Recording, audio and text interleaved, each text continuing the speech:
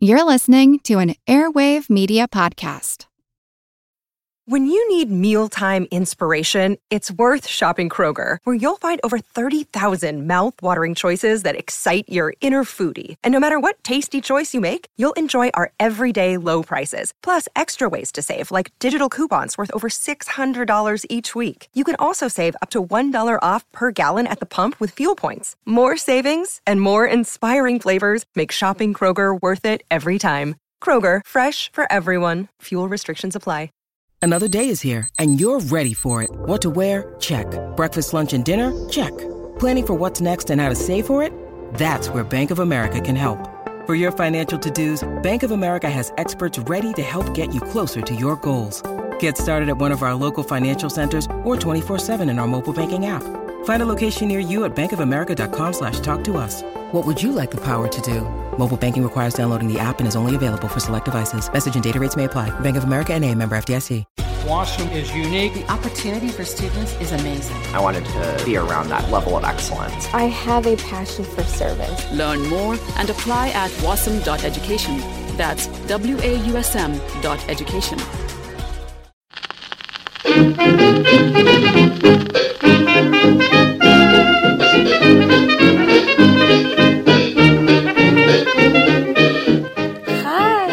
And welcome back to Who Did What Now, the history podcast that is not your history class. With me, your slightly unwell host, Katie Charlwood, spectacle addict and reader of books. And when I say spectacle addict, I mean that I am addicted to glasses and spectacles, although I do enjoy a good spectacle because history is full of them. Welcome back if you are a regular listener, and welcome if you're new here. If you hear a cat crying in the background, no you don't. Ignore her. She's in heat and is being really annoying. So, Binky hasn't made any meows or any kind of noise, for about 2 months. She's made zero sounds, and now that she's in heat, she's like, meow, meow. We thought the cat had gone mute. So, it is Women's History Month, and as such, I am working my way through all of the 6 Tudor queens. Queen consorts. Whatever. It's fine. You don't necessarily need to make that distinction here. If you want to hear the story from start to finish, you can start with Catherine of Aragon. So I've got Catherine of Aragon, Anne Boleyn, Jane Seymour. Those are already up at the minute. And we are about to go on to the next way. We are on Anne of Cleves. I am very excited about this one because Anne of Cleves is so often just referred to as the ugly one. Oh, it's not even true. It bugs me so much.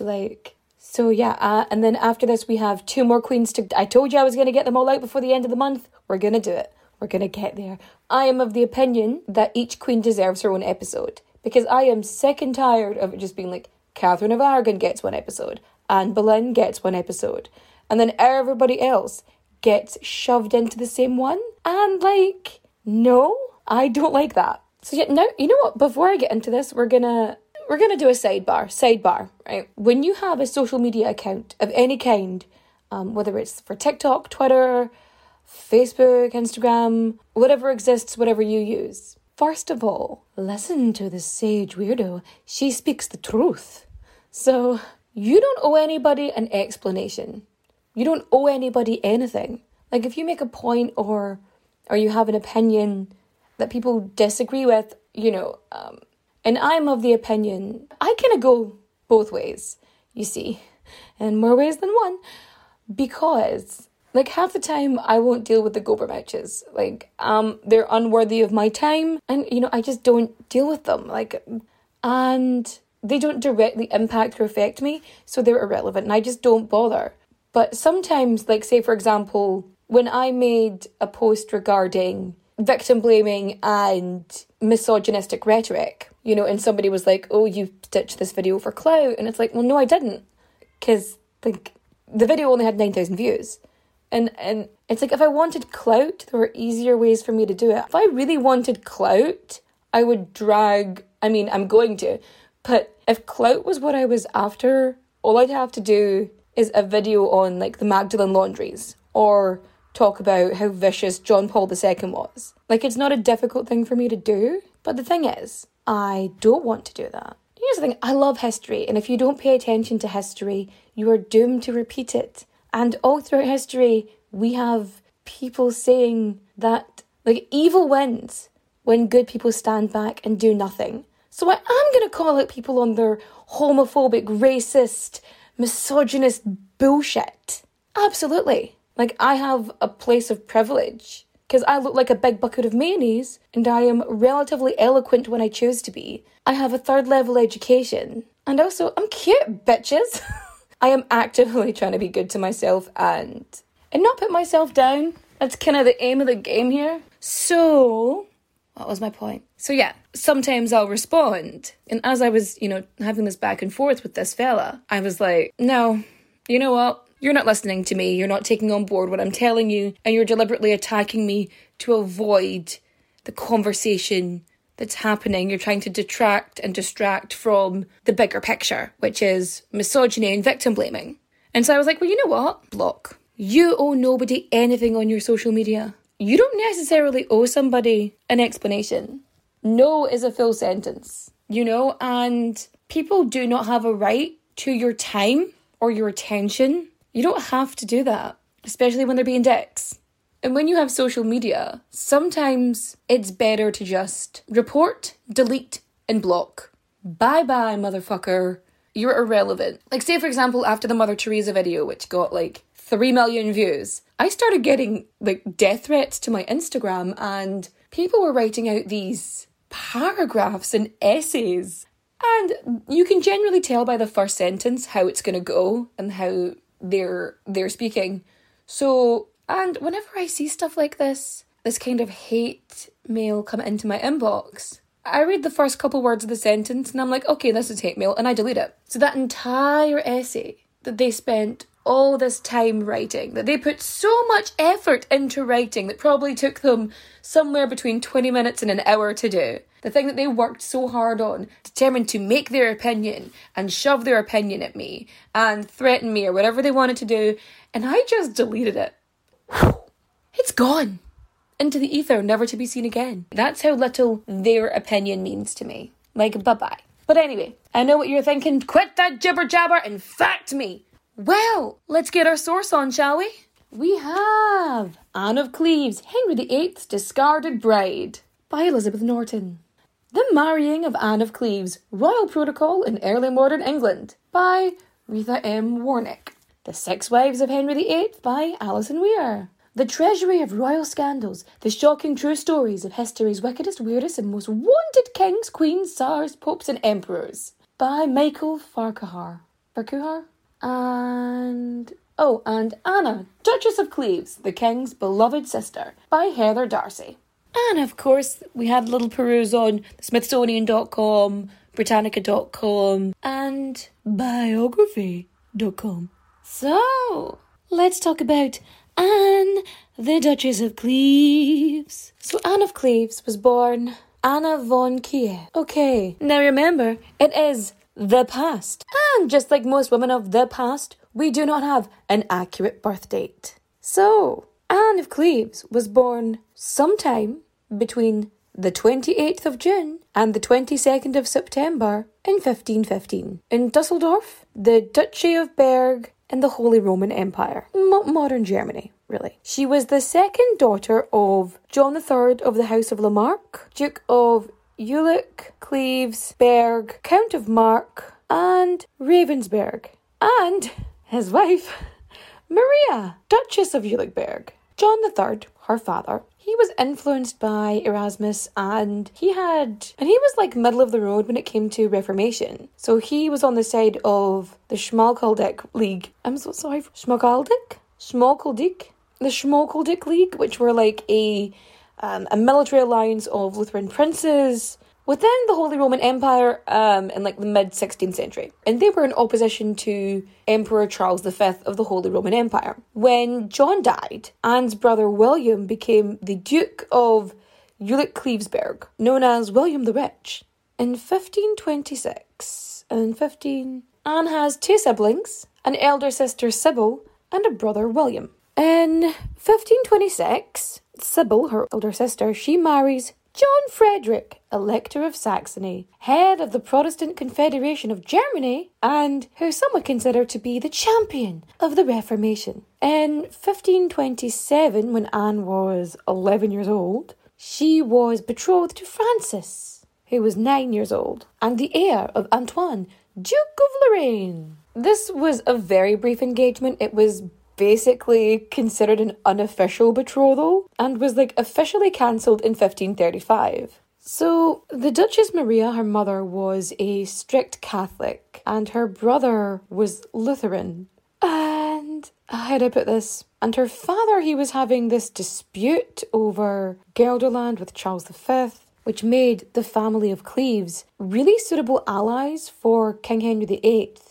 After the whole Truce of Nice. And then the Italian War of 1536 to 1538 between King Francis I of France, the Horn Dog, and Charles V, the Holy Roman Emperor, and King of Spain. So they were trying to get control over these territories in northern Italy, so the Duchy of Milan and things like that. France invading northern Italy, and then Spain invading France, which resulted in the Truce of Nice. And this basically ended all the hostilities. The Truce of Nice made Anne of Cleves' family a really suitable ally for Henry VIII because her father, John III of House Lamarck, had this dispute over Gelderland with Charles V, yada, yada, yada. So while the Italian War is going on, it's 1537, and it's decided that Henry really needs to move on with his life and get a new wife. He's got his heir, and now he needs a spare, effectively. So John Hutton, he was the ambassador to Mary of Hungary, and he had been sent to the Low Countries to see about possible alliances for Henry with the Habsburgs or their allies. And there wasn't really that many options. Ferdinand, King of the Romans, his daughters were too young. Same with Emperor Charles. And Mary of Hungary, she had no kids. Isabel of Austria was already married. And then Christina of Denmark, who was only 16, she had already been married and widowed. And John Hutton had mentioned basically in passing that the Duke of Cleves, John III, he had a daughter. But, quote, "there is no great praise of her personage or beauty."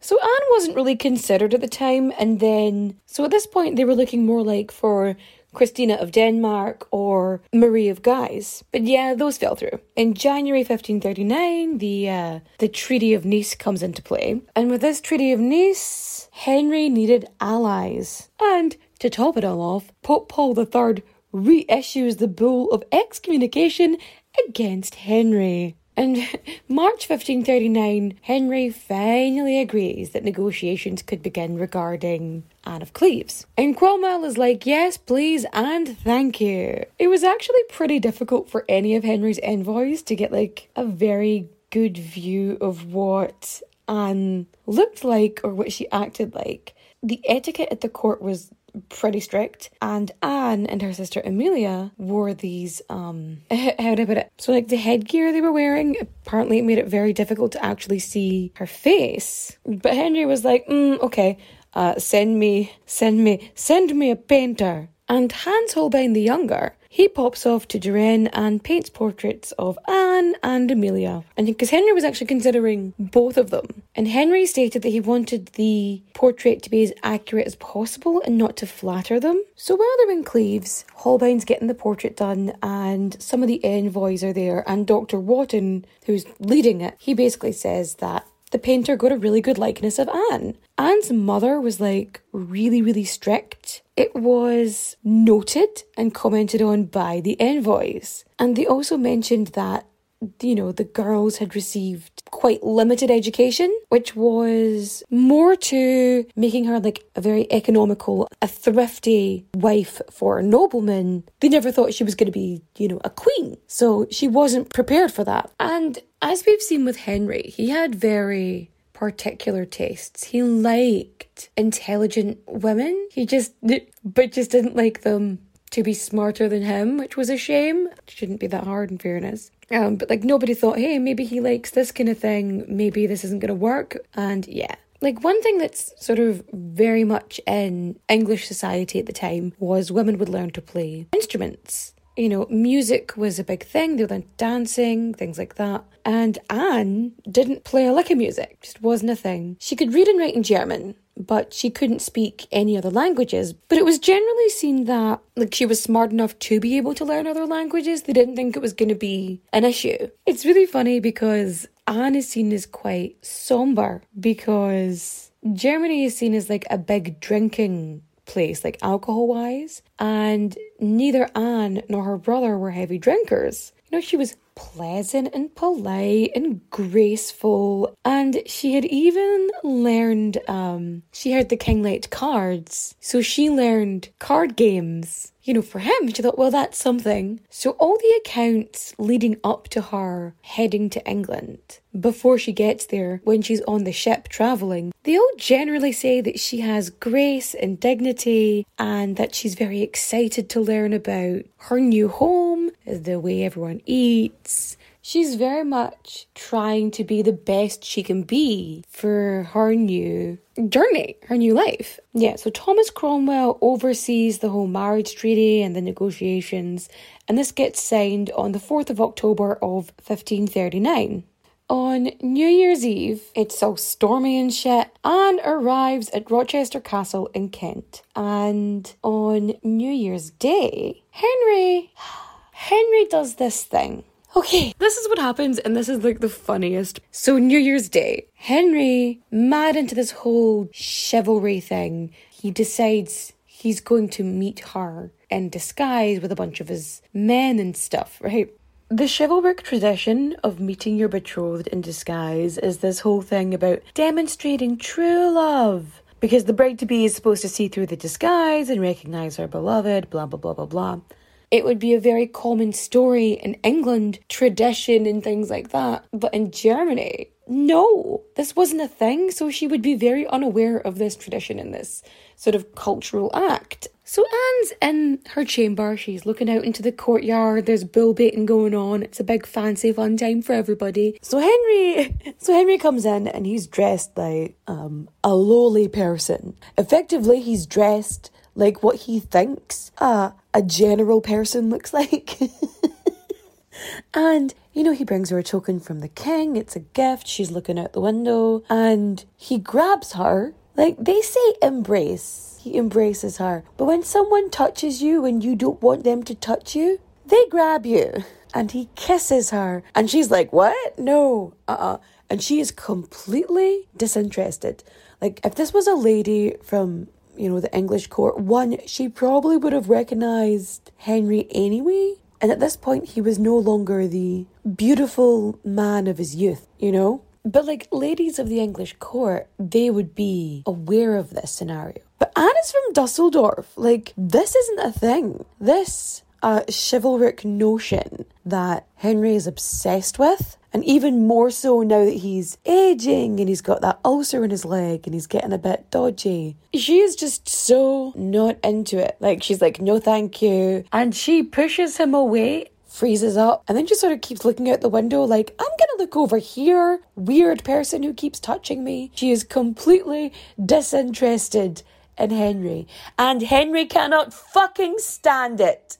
If you hear a cat, no you don't. I'm being dramatic, Binky. No, don't even. Like, whether it was embarrassment or shyness or the fact that you know, it's a strange man grabbing you and kissing you.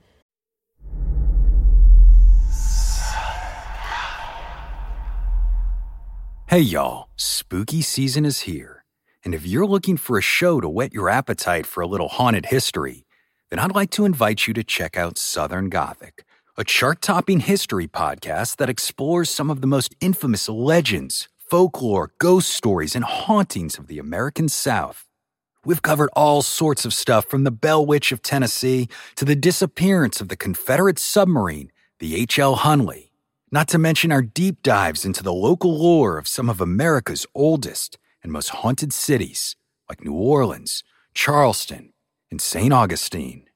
So, if you're ready for a little good old-fashioned Halloween storytelling with a commitment to quality historical research, then be sure to check out Southern Gothic today. It's available now on all your favorite podcast apps. I'm Helena Bonham Carter, And for BBC Radio 4, this is History's Secret Heroes, a new series of rarely heard tales from World War II. They had no idea that she was Britain's top female codebreaker. We'll hear of daring risk-takers. What she was offering to do was to ski in over the high Carpathian mountains. Of course it was dangerous, but danger was his friend. Subscribe to History's Secret Heroes wherever you get your podcasts. When you're on your way to meet your future husband. But Henry sees this as a rejection. So Henry storms off. As we've discussed before, and especially the in the Anne Boleyn episode, Henry was a narcissistic, megalomaniac, misogynist, just everything. Everything has to be his way. He is so obsessed with being right, with being the manly man, the wanted man. And with all the injuries and everything else that's wrong with him, and he's gaining weight, and it's all putting his concept of the strong, handsome, young, virile man he was, that's all gone, and he is fighting to feel the same way as he was when he was a headstrong young lad. So he storms out going, I like her not. So he just starts talking about how ugly she is. And who's gonna fucking argue with the king? Like, even if we remember back when Catherine of Aragon, their wedding was initially arranged, and he was like 14 years old going, no, don't wanna. And Henry always liked to choose his own bride. Like, he wanted to pick her, he wanted to court her directly, and the political motivation for marrying Anne, that would have already put him in a weird place. Like, he didn't like that. He wanted it to be his way. He wanted it to be his choice. Like, he resented any form of agency being removed from him, and so he would look for reasons not to marry her, like, initially anyway. And then when the rejection happens, when she pushes him away, in what could have been, like, if she had been, oh my, it is my true love, then that might have been a better base from which to start. But considering Henry's impotence, him's to say.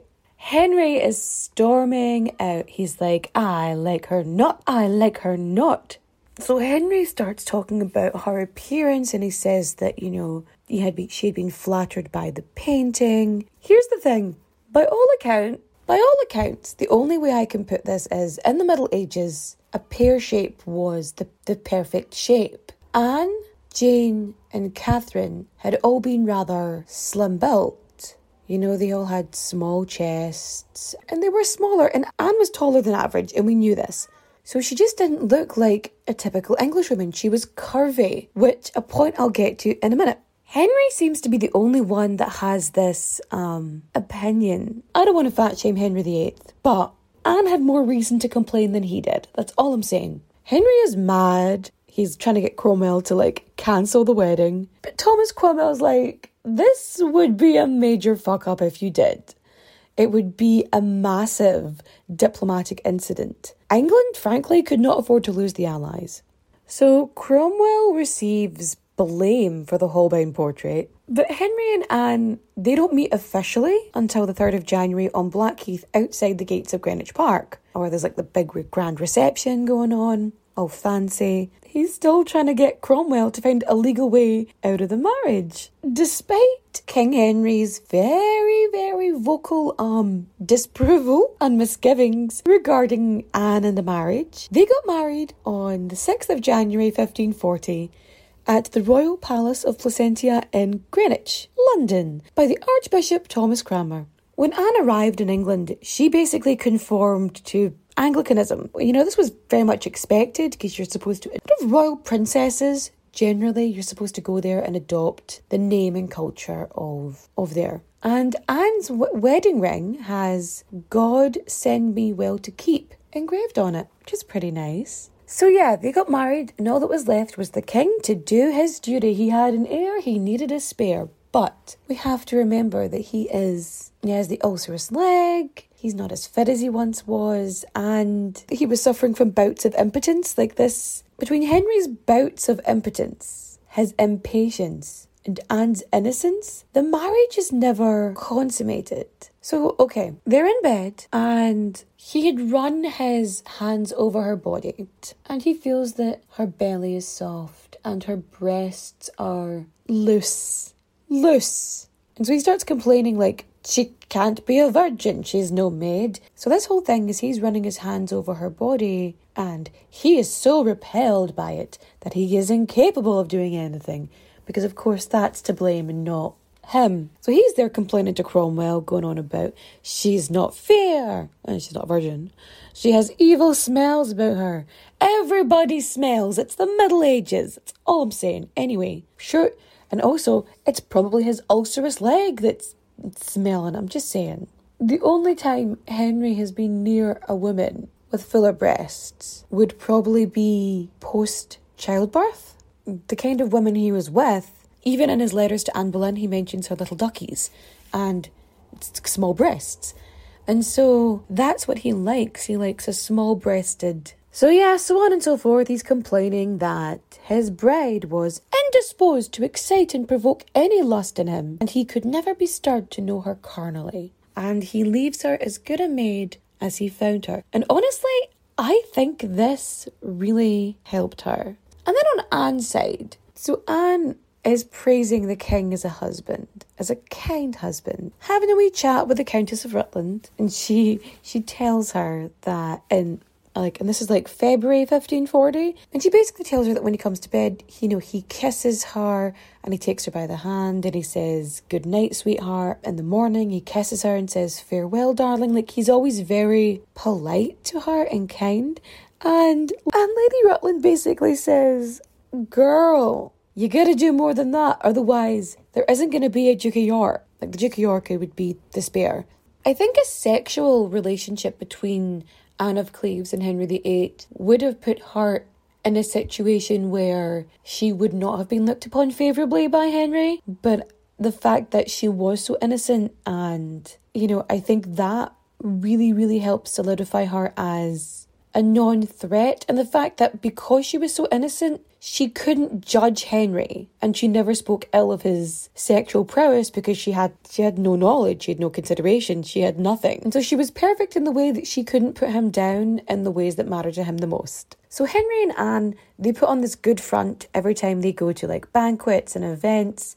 They are shown strongly side by side, but all the while in the background, Henry and his lawyers and so on and so forth, he has got them looking over the treaty and the marriage contract to try and find some kind of loophole for him to end the marriage. Even though Henry was not super keen on Anne's appearance, her quote-unquote queenly manner and dignity were always, because she had been so, I don't want to say subservient, but because she had been so willing to learn about England and found the best way to assimilate in English culture and the best way to serve the king. And she had this dignity and queenly manner. Anne is writing to her family saying that she's very happy with her husband. And yeah, they're going to tournaments and celebrations and all public events. And Anne, being raised the way she was in Germany, she didn't have the courtly refinements. She's seen as a bit of an embarrassment to the Tudor court, regardless of how eager to please she was. So yeah, she's 24 and he's 48, so he's twice her age. So Anne of Cleves is the same age as Mary Tudor, Henry's daughter. And the two of them actually strike up a friendship. And it sort of shows how likeable Anne was, because Mary's a staunch Catholic and she's not into reformers or anything like that. And Anne is also mad about Elizabeth. She loves Elizabeth. She said that to have Elizabeth as a daughter would have been a greater happiness than for her to be queen. Anne might have been eager to please, and she might have been a caring and considerate wife. And she may not have the quote-unquote sophistication required for Tudor court, but she wasn't an idiot. She was perfectly aware that her lady-in-waiting, Catherine Howard, who is definitely more petite and slimmer and more aligned with the English style of beauty at the time, which wouldn't be hard because she was still a teenager, but that's neither here nor there. initially Anne does complain to the ambassador for Duke of Cleves, but she kind of realises that she just has to be okay with the situation. She had to reconcile it because she was very aware of her situation and where she was. So by the 24th of June, 1540, Anne is ordered by the council to remove herself from court and fuck off to Richmond Palace. And while she's there, she finds out that her marriage to Henry had been called into question because this is what they ran with. Henry VIII was concerned about her previous engagement to the Duke of Lorraine and had therefore refrained from consummating the union. Anne is not happy, but she's a pragmatist.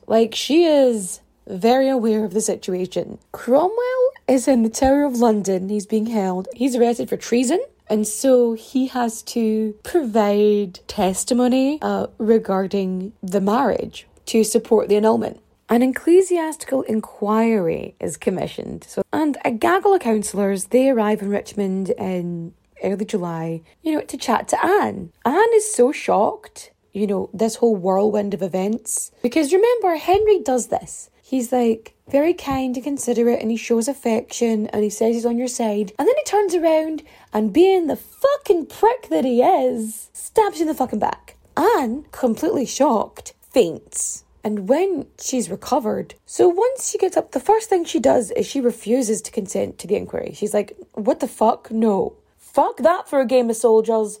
No. But then she has a little think once she's calmed down a little bit, when she's reassessed the situation, and thinks, oh shit, Catherine of Aragon, banished and spurned. Anne Boleyn, beheaded. And both of them had dealt with an assassination of character, had already been publicly rejected by the king. She then agrees to the inquiry, and the marriage is annulled on the 9th of July 1540. The annulment gets confirmed by Parliament 3 days later, and Anne writes a letter of submission to Henry, offers herself up as a humble servant, and refers to His Majesty's clean and pure living with her. So basically her compliance is rewarded. Henry grants her Richmond Palace, Bletchingley Manor, and quite a large annual income. She gets to keep all her royal jewels, plates, her goods, and loads of stuff to furnish all her new properties. She gets this status, becoming an honorary member of the king's family, known as the king's sister. And so she would be above all the women in the land, except for his wife and his daughters. Later on, he also gives her possession of Hever Castle, which was Anne Boleyn's home. So Henry marries Catherine Howard on the 28th of July 1540, less than a month later. And to show there's no hard feelings and to be respectful, again, a very compliant servant of the king, Anne then dances with Catherine Howard after she marries Henry VIII. And by 1542, and as we know, that marriage didn't work out. She gets beheaded, and there's pressure for the king to remarry again because he still doesn't have his spare. Anne's brother is now the Duke of Jülich-Klevesberg, and he's like, hey, maybe you should remarry Anne. She's a good wife. And Anne, she really hoped that she would be reinstated as queen. Effectively, she hadn't shown any signs of resentment after being publicly humiliated and rejected. She was a regular visitor to court. Henry had also visited her a bunch of times, and they even exchanged New Year's gifts in 1542. He had no intention of ever getting back with her. That was just a no situation for him. By placing her in the position of sister, it actually made it easier, I think, for him.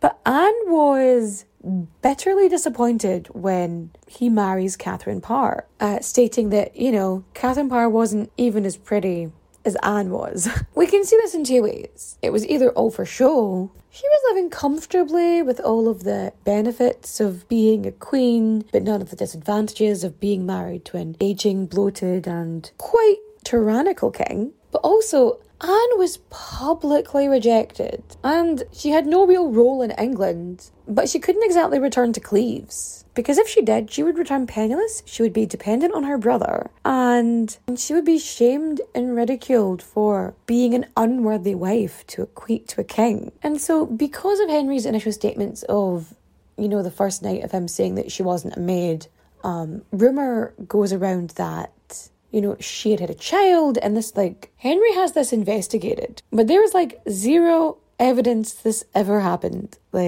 No. And she doesn't really have freedom. I mean, one, it's the Middle fucking Ages. No woman has freedom. Her servants are expected to report on her movements. The letters she writes to her family are monitored, Anne's mother raised her to be frugal, but she was terrible with money. She was often in debt. So, when Henry dies in 1547 and 9-year-old Edward takes the throne, Anne's status quickly declines. The King's Counsel, they kind of see her as a non-person and a drain on the resources, and they just take back 2 of her manors that Henry had given her. So she's at Hever and she's like, you know what, fuck it, let's live life the best I can. And she turns her house at Hever into this kind of like a miniature court. She receives esteemed guests from across the kingdom, including Princess Elizabeth. And through all of these guests, she keeps up with what's going on at court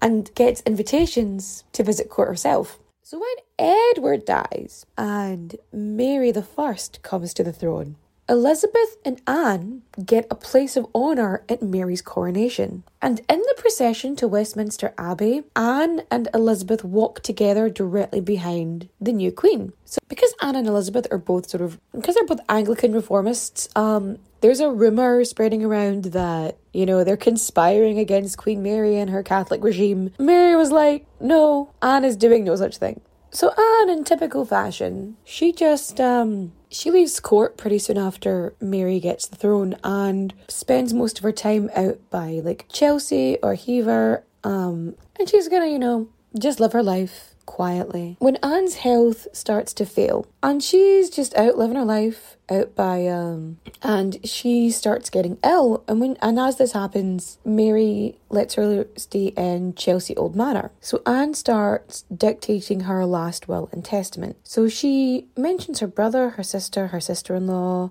Princess Elizabeth, the Duchess of Suffolk, and the Countess of Arundel. So in her will, it names nearly all her servants individually. She left keepsakes to both of her stepdaughters and Catherine, the Dowager Duchess of Suffolk, which was a really brave move because Catherine had actually gone into exile during Mary's reign. But the reason Anne had left something for her was because Catherine was one of the first people to welcome her when she got to England. When it came to her servants, Anne had bequested that Mary and Elizabeth employ her servants in their households so they had somewhere to work. And all of her servants, they never had anything bad to say about her.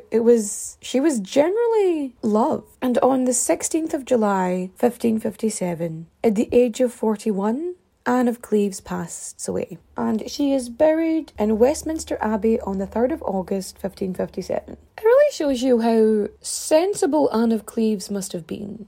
I mean, granted, she outlived all of the other of Henry's wives, and probably had a better ending than most of them. She managed to stay in everybody's, good graces, so she had been publicly rejected by the king. She had properties taken off of her by Edward VI. She survived Mary taking the throne and instigating a Catholic regime. And apart from the initial statements regarding her looks and her beauty, apart from that small pocket of insults, nobody really had a bad thing to say about her. She was well liked. So, what did we learn today? Sometimes pragmatism is more important than principle if you want to survive. What did we learn today? Sometimes pragmatism is more important than principle if you want to survive. I'm not sure I could take such a public rejection as well as Anne did. You are not to blame for an old dude's impotence. Mail order brides are people too. That's it. No, fuck that. You know what? That's what it is. I'm sorry, but that's... Oh my goodness. Sorry, but I just like realised that those political marriages, when they get a princess from another like region or country or whatever to come over and marry a king or prince or whatever the hell it was at the time, like that's a mail order bride. Ye olde style. Like, what the fuck? Okay. Yeah, if you like today's story, feel free to go on to Apple Podcasts and rate and review 5 stars. You don't have to say anything about the podcast. You can say, round and round the rugged rocks, the ragged rascal ran. That's our story of Anne of Cleves. But anyway, I am gonna go. So, until next time, adios, au revoir, auf Wiedersehen, my friends. Hello everyone, Stakuyi here. And I'm Gabby. And we are the hosts of History of Everything, a podcast which you can probably guess by the name is, well, I mean, it's about everything. Do you want to know why people thought potatoes were evil and would give you syphilis? Are you curious about all the stories of the terrible and stupid ways that people have kicked the bucket over the years? Do you want to hear tales about all of the different badasses of history and the lives that they had brought to life? Well, if so, then look no further. History of Everything is just the right podcast for you. It's available on Spotify, Pandora, and anywhere else that you get your podcast from. Join us for some fun and just see how weird and wacky history can be.